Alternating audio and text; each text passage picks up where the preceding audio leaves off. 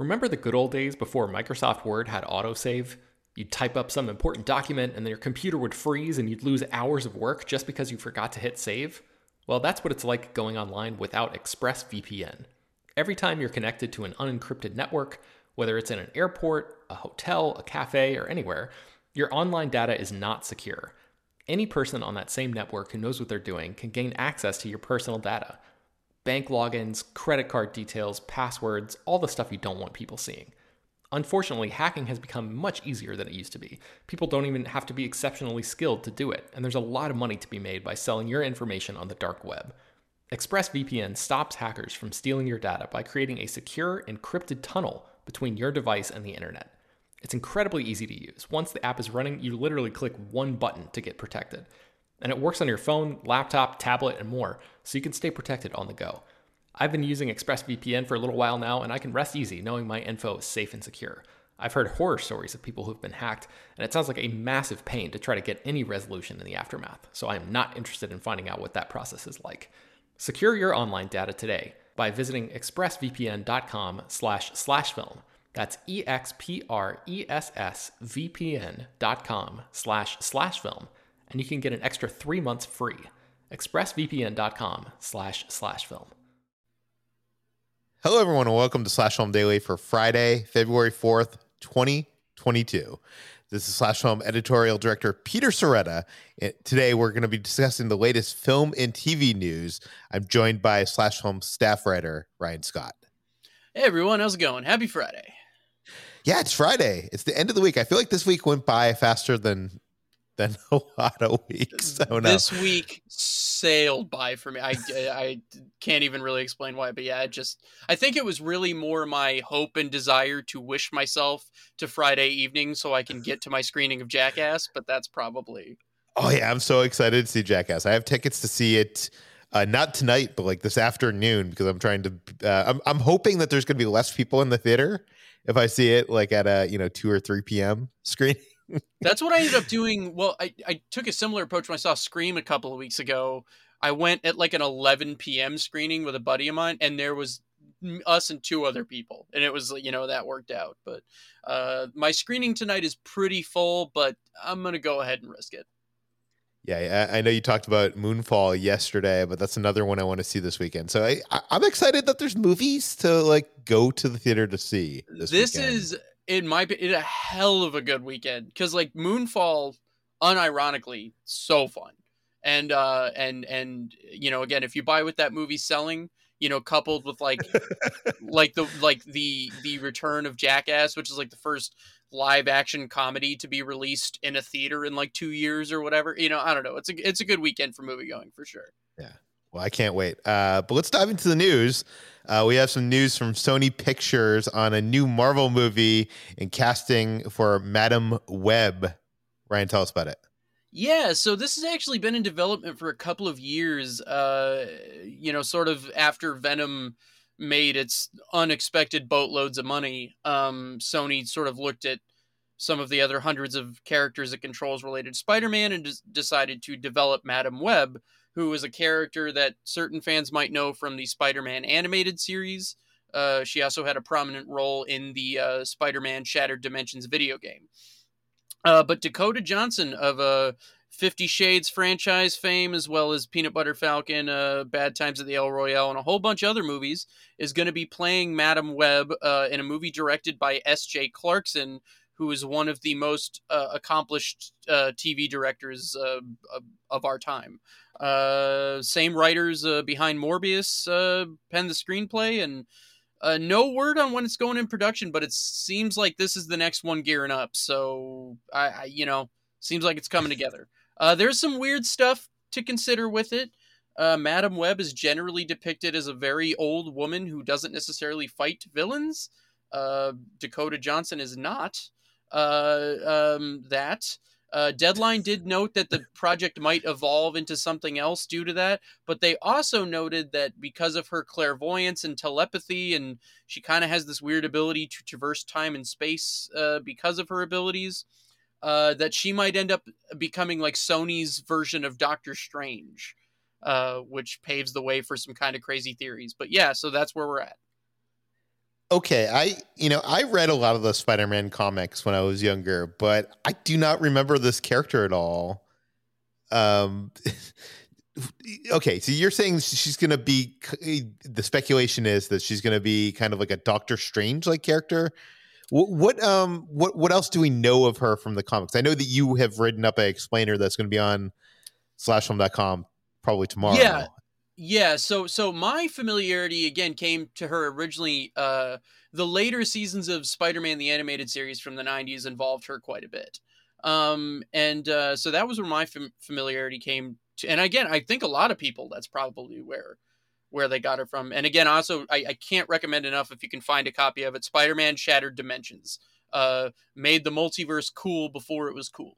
Very excellent video game. But yeah, so Cassandra Webb is the person behind Madam Web. She has this odd disease that I can't remember the name of, but she goes blind when she's young, and then she ends up needing this big crazy device to kind of keep her alive and functioning, and it just so happens to look like a spider web.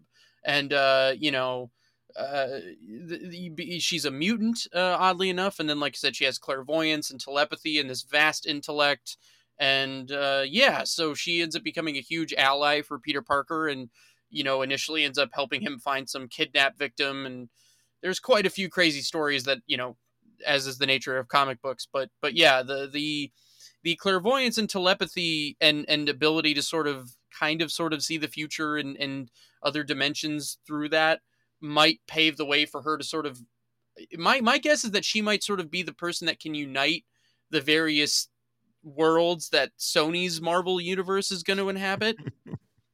So yeah, well, I'm very cynical about what Sony is doing with the Spider-Verse outside of the movies that they're working in conjunction with Marvel Studios, outside of the Lord and Miller stuff too as well. Well, I believe it was a few weeks ago we discussed my crackpot theory of a live action Spider-Verse movie eventually happening. And the fact that Madam Web is now becoming a thing, I have a strong feeling that might be the linchpin that makes me right. So yeah, that's kind of that's my guess. What's our feeling on S.J. Clarkson? Because I know, like you said, she's done a lot of TV. Phenomenal, like wildly accomplished though. Like not at all to be discounted that she hasn't done a feature yet. Like oh for sure, but yeah. I wouldn't consider these like prestige shows for the most part. Like she did some episodes of Heroes, she did an episode of House, a couple episodes of just Dexter. Going down Succession, Collateral, The Defenders, Vinyl, Jessica the Defenders Jones. Oh no, okay, yeah, Jessica Jones. And then, Orange is the New Black, Bates Motel, The Bridge, Dexter, House, Heroes, Life on Mars. EastEnders. She's got. If for someone who hasn't yet made the jump to features, that's a hell of a resume. Oh, I agree. But for me, it's like a real mix. I think of like some good stuff and some stuff that I would probably never want to see again. But I think the interesting thing with TV though is you got to go where the flow takes. And I would think that like, and especially as a female director working in TV, like it's not like you're yeah. My assumption is that the stuff that wasn't so great probably had less to do with her, and the stuff that was great probably had a lot more to do with her. That seems to be because she's flirted with a lot of big features before. So my guess is that like the people behind the scenes are aware. No, she's got something. It's not. She doesn't seem to be the issue with anything. Yeah.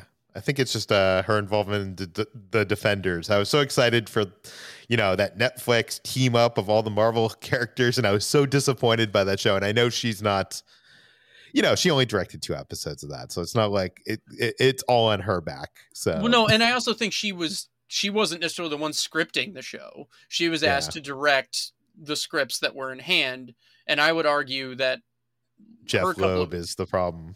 Or was anyway, but like she directed those episodes like from a directorial standpoint.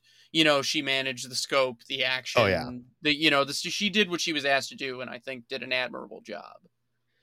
I'm really curious to see what happens with the Sony Spider-Verse now that, it seems like Venom is successful and, coming off of No Way Home with Yeah, that box yeah. office, it's, Just it, imagine. Oh, go ahead. Sorry.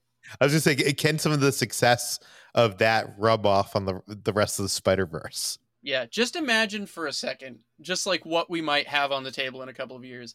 Okay, so you get Dakota Johnson as an old woman in a giant spider chair with like Andrew Garfield's Spider-Man, Tom Hardy's Venom, Jared Leto's Morbius, and Aaron Taylor Johnson's Kraven the Hunter in the same room for some reason. Uh, boy, we could be in for it. Yeah, I'm interested to see what that is. I'll say that much. Yeah. And also something else that I'm interested to see what it is Moon Knight. This is a series coming to Disney Plus. It's from Marvel Studios, and it's part of the MCU. It stars Oscar Isaac, and they released a trailer a couple weeks back, maybe last week. I don't know. Time all blurs together at this point. I don't think we discussed it on the podcast. But what did you think of the Moon Knight trailer, Ryan? So I'm not like as well versed in Moon Knight as some people are. I read Who is Ryan? There are people. So like I was a big Doctor Strange guy before the movie, and I felt like the guy who loved Doctor Strange, and other people didn't. And I think there's people like that with Moon Knight, where like there are people that really love Moon Knight, and so I'm not one to discount that. But so I've read some Moon Knight. It's cool, but Moon Knight's weird, and I thought the trailer was weird in like a cool way. And so I'm like, okay, like let's get weird. Like we're at a point where we're 14 years into the MCU or whatever it is. Let's get weird. I kind of felt the same way watching this trailer as I did watching like the trailer to Eternals. And I don't want this to come off as a negative, but it just seems like so different and so strange. And I don't know, watching the trailer at first, I was like, wait, is this a movie or TV show? I completely forgot in my brain. Is this a movie? It really it plays out like a movie trailer almost.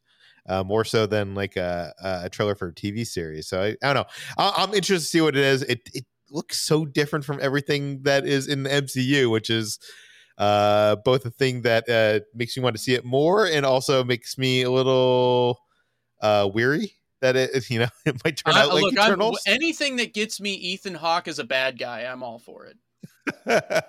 Yeah. Well, Oscar Isaac has been doing some press, and he came out and he says that this is a limited series, something that we didn't know because the Marvel Studios shows on Disney Plus, Kevin Feige has said that some of them will be like a limited series, aka a mini series, one season, and some of them are being created so that they will have multiple seasons, i.e. Loki and probably Falcon and Winter Soldier and stuff like that.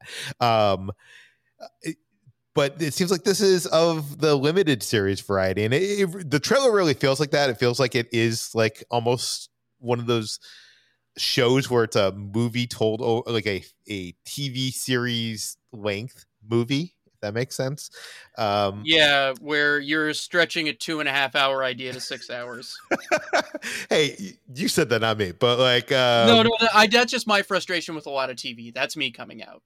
Fair enough. But honestly, some of my favorite TV shows are the ones where the first season is like an adaptation of a movie or a book, because it's literally like them taking the source material of like one story, and it's not, it's not born on the whiteboard of like a showrunner in a TV. You know what I mean? Like they're adapting one story and telling it over a feature, like the length of a TV show.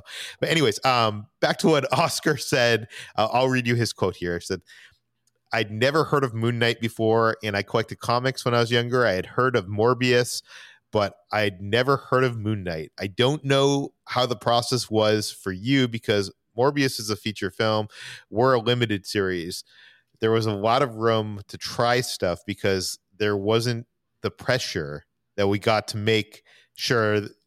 There wasn't the pressure that we got to make sure we make however many hundreds of millions of dollars on the opening weekend. So we can make it a very point of view. We can make very weird decisions at the moment. It feels like that's where more of the risk is being taken because it can financially. So I think he's talking about TV over movies. Yeah. I think you would have to agree with that, right? Well, right, because also it should be noted he was doing one of Variety's Actors on Actors, and he was talking to Jared Leto, so they were going over like Morbius versus Moon Knight. And yeah, like I think that's the idea, right? Like Moon Knight might be a tough sell as a movie, even at this point in the MCU. But I think, like, as Kevin Feige has said many times before, that like these characters will cross over into the movies. Like Miss Marvel is going to be in the Marvels, aka Captain Marvel 2. I have no doubt in my mind that you get Oscar Isaac and you pay Oscar Isaac money, that as soon as Moon Knight is done as a limited series, you're going to see Moon Knight in a movie. Like, there's no way you won't. So that's kind of my feeling. For sure. Okay, let's move on to our next story. And this is something I think that's pretty obvious. We were even speculating about this last week. I called it on Monday. Oh, yeah. Was it this week? It was it was this Monday. It was on Monday. I said it on Monday. So I just want that to be known. What did you call, Ryan? I called it that Scream 6 was going to be announced any minute. I believe the joke I made was if it's not announced by the end of this sentence. And it took a couple more days, but yeah. So Scream 6 is not just like in development. Like this is happening. Same directors, the filmmaking collective known as Radio Silence, Spyglass and Paramount Pictures are full steam ahead. Same screenwriters. They're planning to shoot this summer. No plot details, of course, no title officially, but yeah, like this is straight up like they are wasting no time. So if you look at it, if they film this summer, this could easily be in theaters in time for like Halloween 2023. So yeah, I mean, like this is full steam ahead. Scream 6, makes every bit of sense in the world. Remember back in the day when they would have Saw movies and they would actually have them come out every Halloween? That was crazy. Saw was maybe the only horror franchise to ever pull that off aside from like Friday the 13th, because Paramount famously, again, going back to Paramount like was kind of ashamed of the Friday the 13th movies, but they kept making so much money that they like had to make another one. And it was like but yeah, it was for like, I think it was almost like, it was like 8 years in a row. There was like a Friday the 13th movie every year, and Saw was close to that. Yeah. So I don't think, I don't think modern Hollywood allows for that to happen, but in the pandemic era, getting a new movie turned around in what's going to ultimately be like a year and a half, that's pretty good. Yeah. I joked on Monday, what is this going to be called? Is it going to be titled Scream 2? What is your like your speculation of what it could be titled?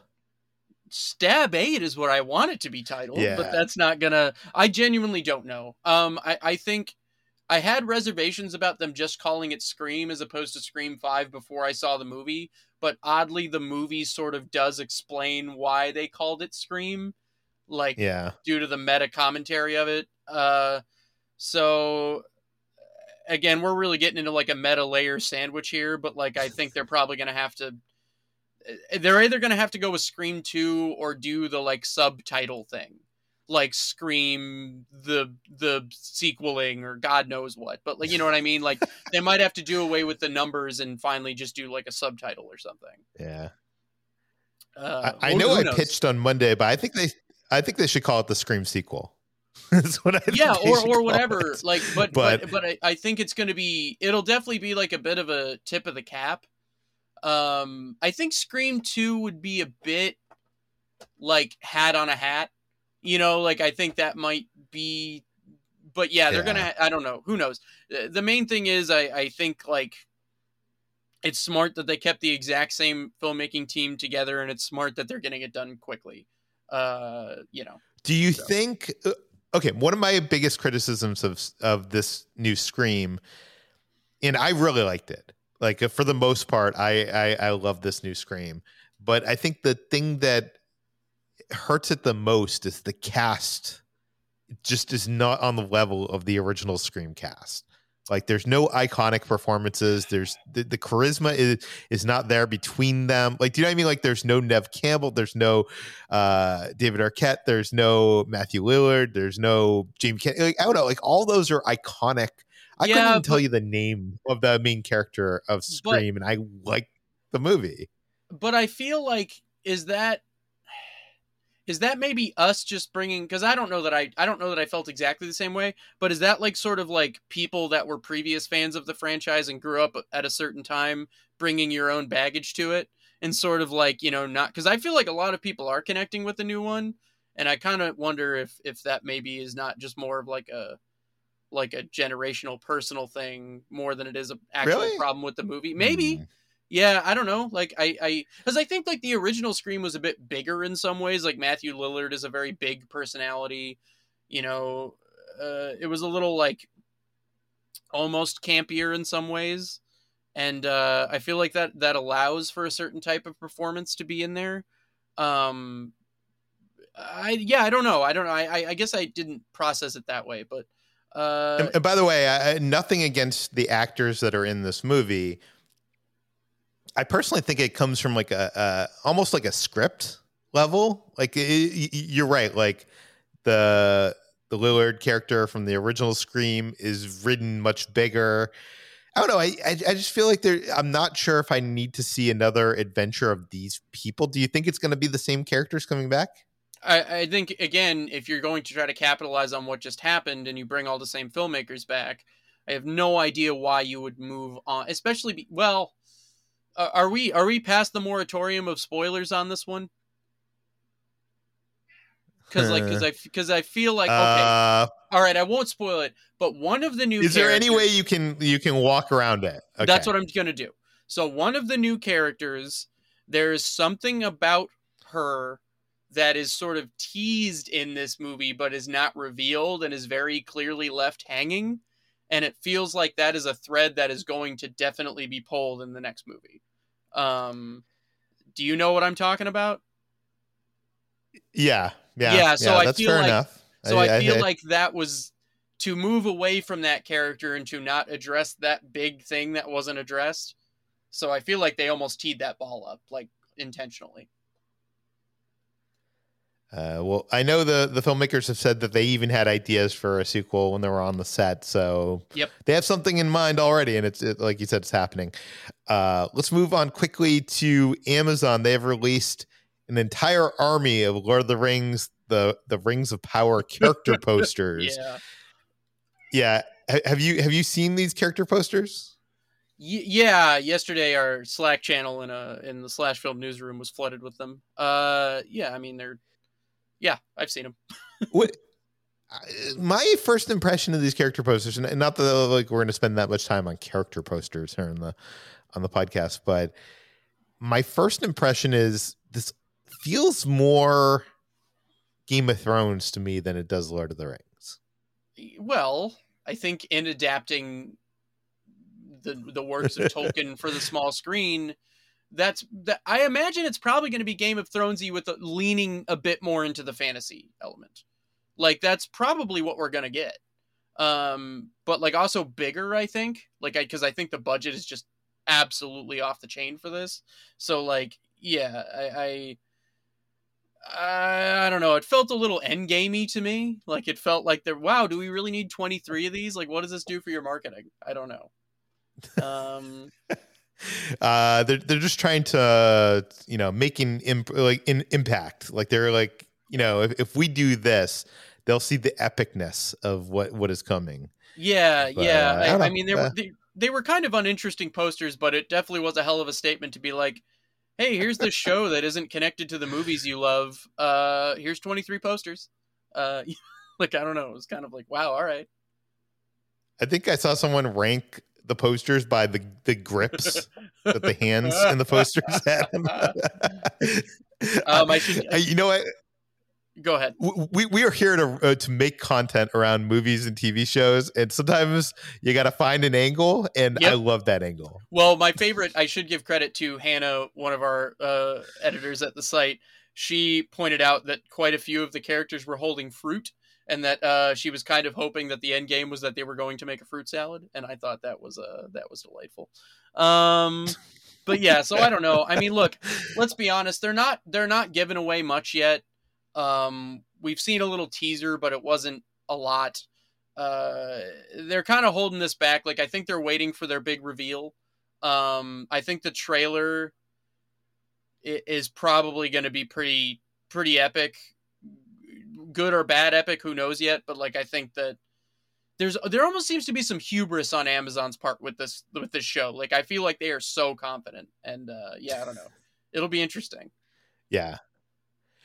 Okay, if you had asked me 2 years ago when this pandemic started, we were doing this podcast back then, and one of the big discussions at that point was, what will this mean for the future of movie theaters? And honestly, a bunch of us on this podcast and in the movie verse of talking about these things, we're actually skeptical that movie theaters, at least multiplexes as a whole, like these big multiplex companies, would actually survive this thing. But it seems like they have. And even before the pandemic, streaming services didn't really want their movies to be shown in the movie theaters to compete with people subscribing to the services, or at least not Netflix. I guess Amazon and Apple have been a little bit more lenient to do that. I know you just wrote up this article on slashfilm.com speculating, are streaming services going to buy movie theaters? So yes. What you tell us what's going to happen here, Ryan? Look, I don't know. I'm not a prophet, but I am sort of obsessed with. But I am sort of obsessed with the movie business, and as someone who particularly wants the theatrical experience to survive, it's interesting looking at how quickly the industry doubled down on streaming the second the pandemic kicked in.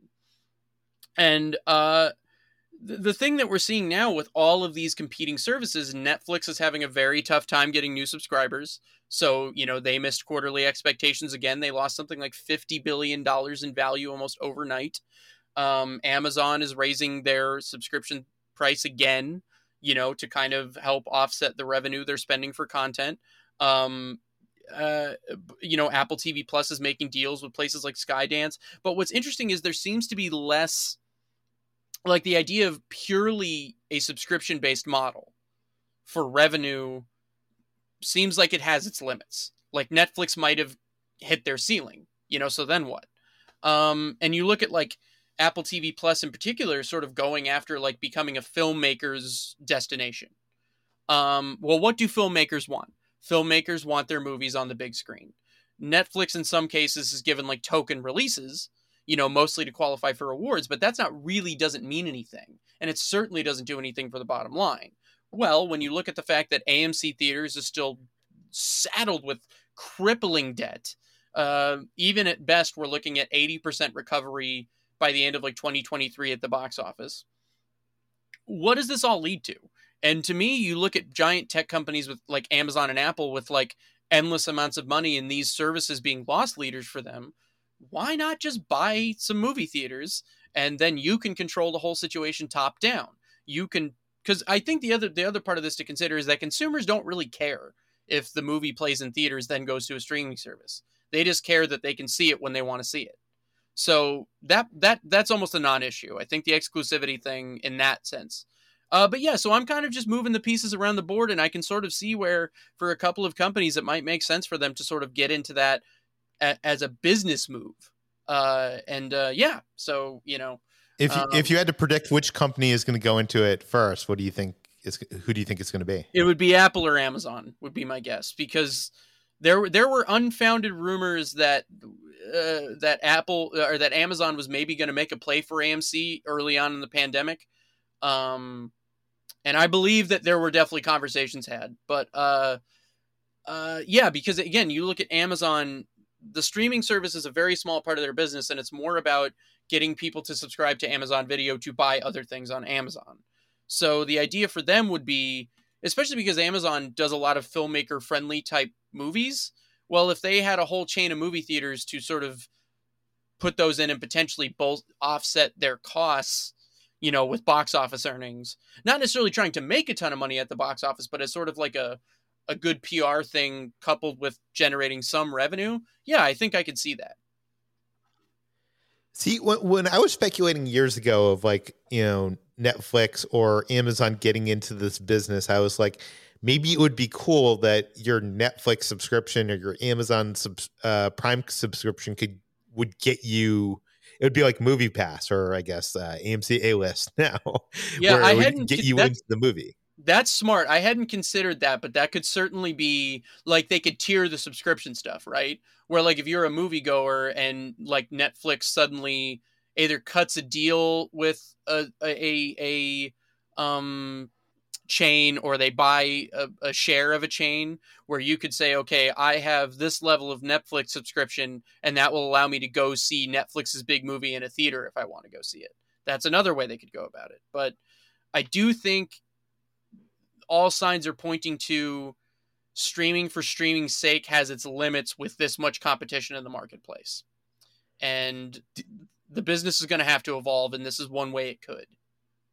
Do you think if this does happen, if a streamer does get into the movie theater business, will those movie theaters just be showing their movies, or will they be, or can they even operate showing other studios' movies?